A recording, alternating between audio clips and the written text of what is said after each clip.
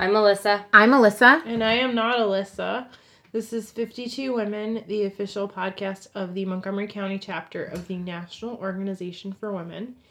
And we're going to return to the world of entertainment where apparently it's dangerous to just be a woman.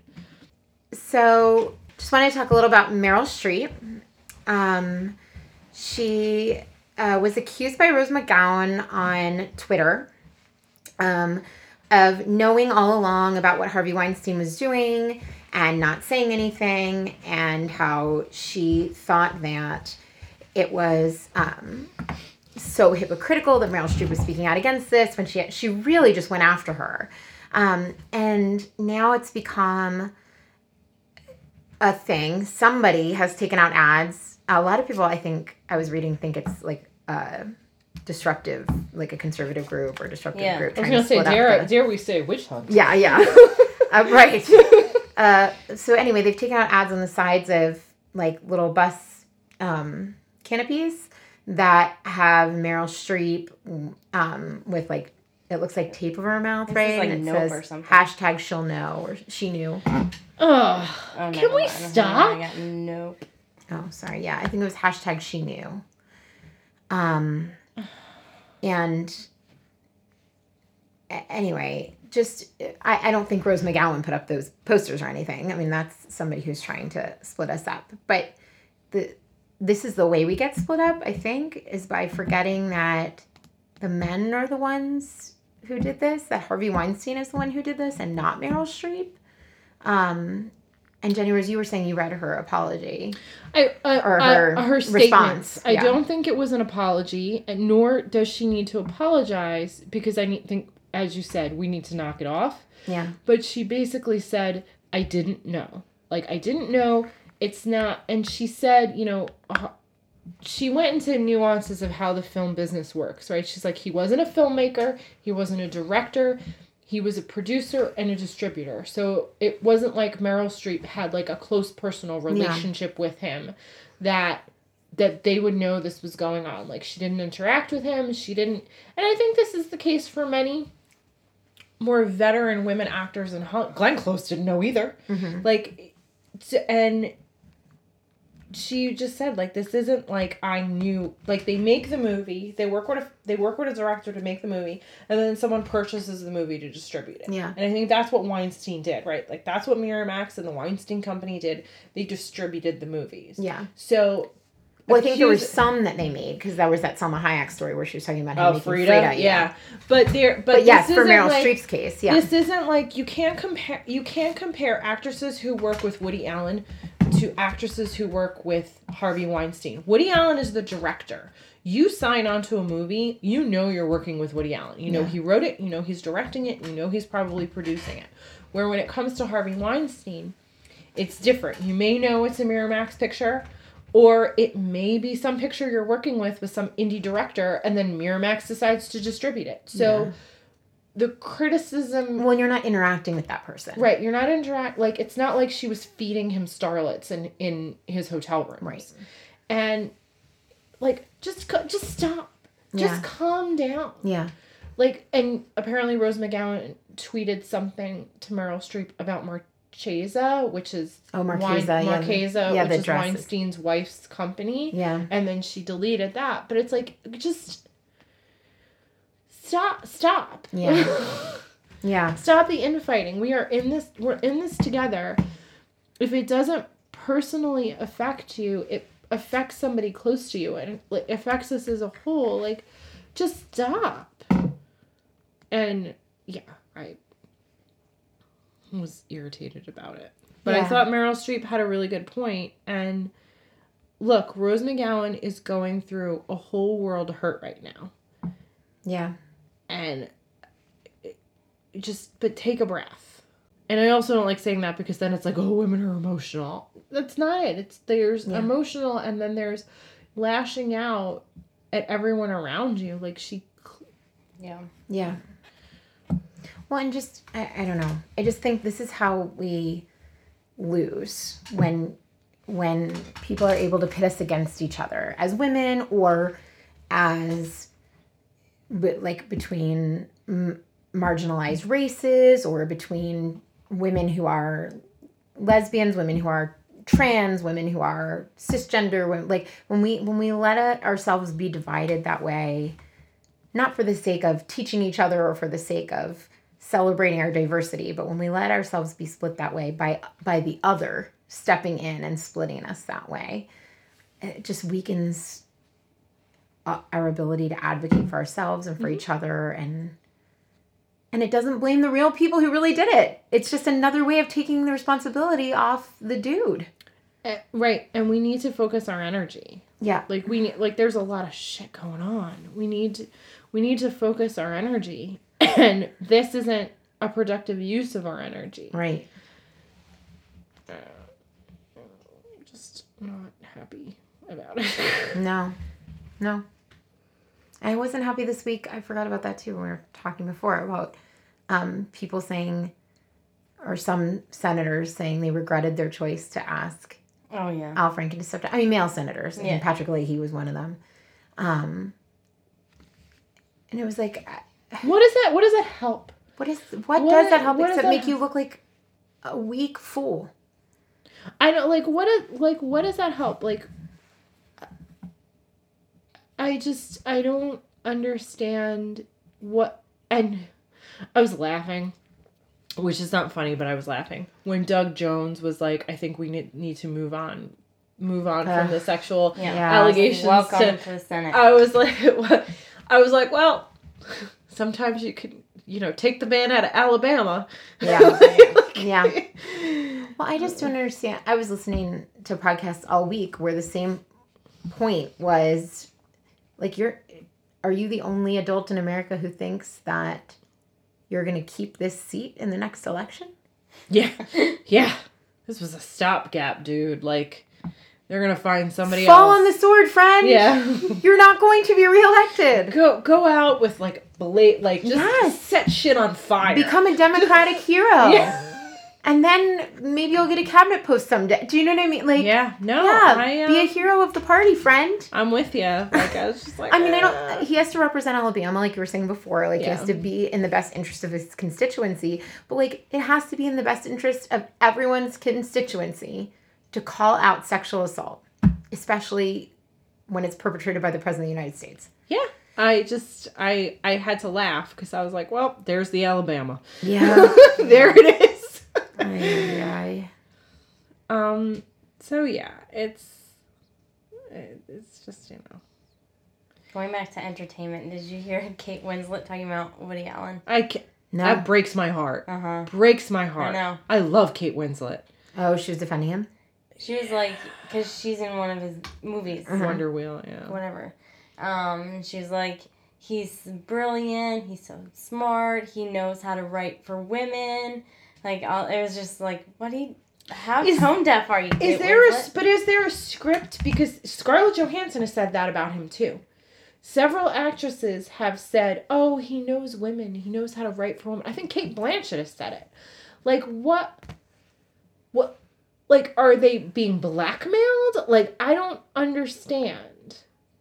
It's just the same phrasing. Oh, you mean, it sounds like it's the same phrasing that has come from several people. I don't know. Kate Winslet is no longer my favorite Kate after I read that. I was like, oh.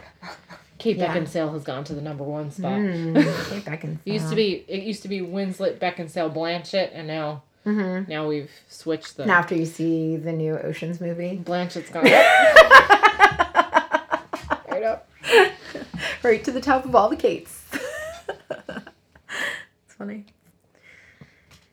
Yeah, my male roommates used to have a ranking of the hot Jessicas, and I was like, I have one of my favorite Kates. Oh, you guys were meant to be. But yeah, I also, and I haven't looked into it, but I want to look into it. I was just, Grace and Frankie is where my focus has been, and the Unabomber. I like that show. I love that Frankie. I Frankie. am so sad it hasn't been in my life sooner. Lily Tomlin is a delight. I mean, they all are, but I love Lily Tomlin so much. And all I want to do is paint and wear overalls. And make your own personal And make my own personal lubricant And date that hot farmer dude when I'm old. I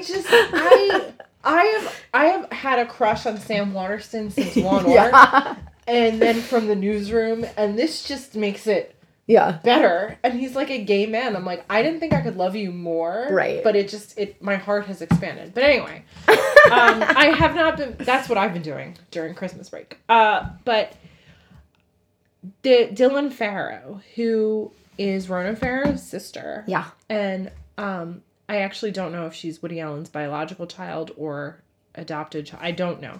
But she was the original accuser of Woody Allen. Yeah. And she said when she was 7, he molested her, and there was a court case, and Mia Farrow was accused of manipulating the testimony out of her daughter, and he was never convicted. Yeah. And there's a lot of feelings, a lot of places about this. But Dylan Farrow has started to speak up, and the one thing I saw, she was like, okay, why isn't anybody talking about him? Yeah. And I'm like, why isn't anybody talking about him? Like, why does that go away? Because there's a new movie coming out. Well, Ronan Farrow is the one who broke the story, and I follow him on Twitter, also for Pod Save America reasons, because I think he might be dating John Lovett. So anyway, but before he ever wrote that article, I was following Ronan Farrow randomly on Twitter.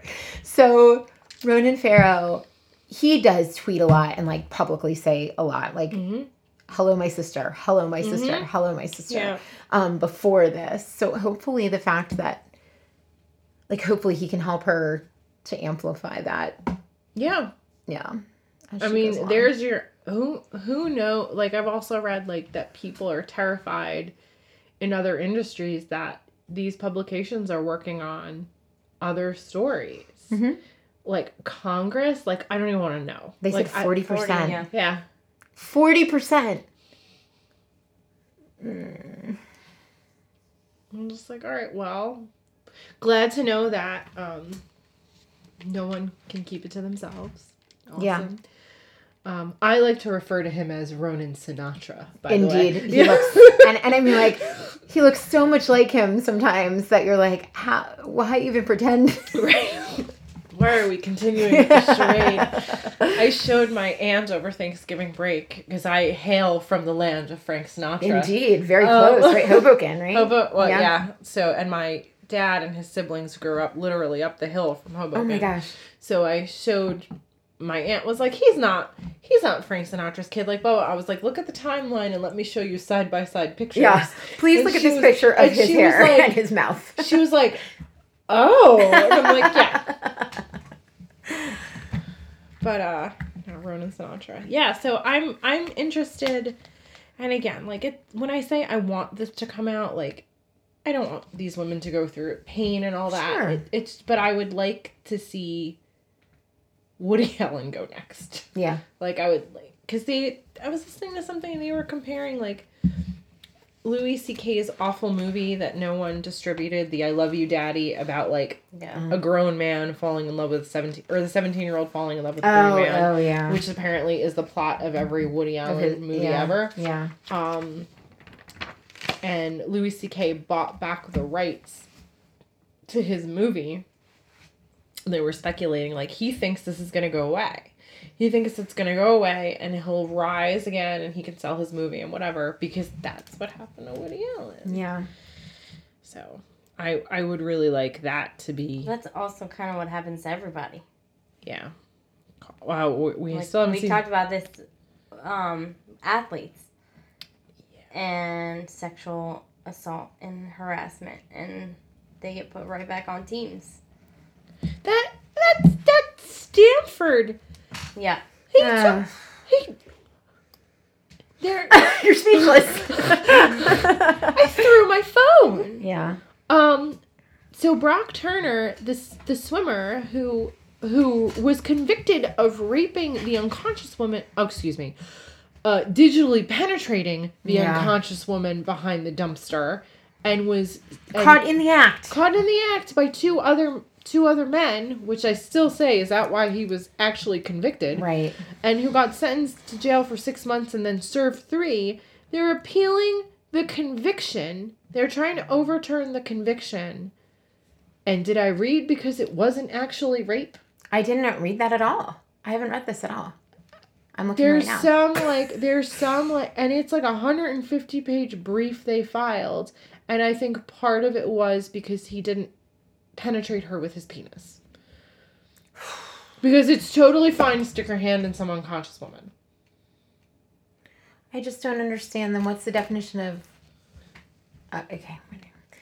Is it penis into vagina? Is that the definition of rape we're going with? Because then can a man not be raped? Like... I don't know. Yeah, I agree. Because he wants to start swimming again. Then you shouldn't rape people, Brock. It doesn't matter. Yeah. I know. Anyway. I know. Oh, who's this week's Woman of the Week? This week's Woman of the Week is Ida B. Wells-Barnett. Ida was born into slavery on July 16, 1862 in Holly Springs, Mississippi. She was raised by political parents who were activists after the Civil War ended. Ida went to Rusk College and was expelled after fighting with the president of the college. While Ida was away visiting her grandmother in 1878, there was a yellow fever epidemic in her hometown. Her parents and one sibling died, and Ida became responsible for her surviving siblings. She became a teacher so she could support herself and her siblings, and they all moved to Memphis, Tennessee. Ida was both an educator and an activist. She wasn't afraid to speak her mind, and in 1884 she sued a train company for kicking her off a first-class train for which she had a ticket. The local courts decided in her favor, but the train company took the case to federal court, where the ruling was overturned. Soon after the train case, one of her friends was publicly lynched by a mob of white people. Ida investigated other such lynchings and eventually wrote a pamphlet called Southern Horrors and a handful of newspaper columns to lay out the injustice in the lynchings of black men. Most black men who were lynched at the time were falsely accused of rape to justify the executions. In reality, Ida discovered they were men who stood up to white people in power, threatened the political power of white people, or were business competitors of white people. The white people in Memphis burned her work, and she had to move to Chicago to keep herself and her family safe from the threats of the white community. Ida remained an activist, and in 1873 she was one of several who called for a boycott of the World's Columbian Exposition due to the exposition's negative portrayal of black people and their being shut out of the exposition. Also, as part of the Chicago activist community, she founded the Negro Fellowship League for Black Men and the first kindergarten for black children. Ida was married to a well-known lawyer, Ferdinand Barnett, and balanced life as a mother of four and an activist. She focused on the injustice of lynching and challenged and criticized the women's suffrage movement in the U.S. for turning a blind eye to lynching. As a result, she was scorned by many suffrage organizations. Despite the contentious relationship, Ida was resolved enough to refuse to walk with the other black women at the rear of the 1913 Washington suffrage parade, and instead marched with her white peers, as she called them.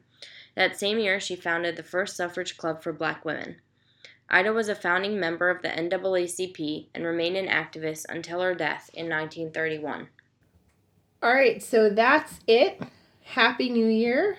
I really hope 2018 goes better. I feel it. I feel it. I feel like at least we're ready in 2018. Yes, I feel it. I sure hope. Knowing is half the battle. Yeah. Bye. Bye.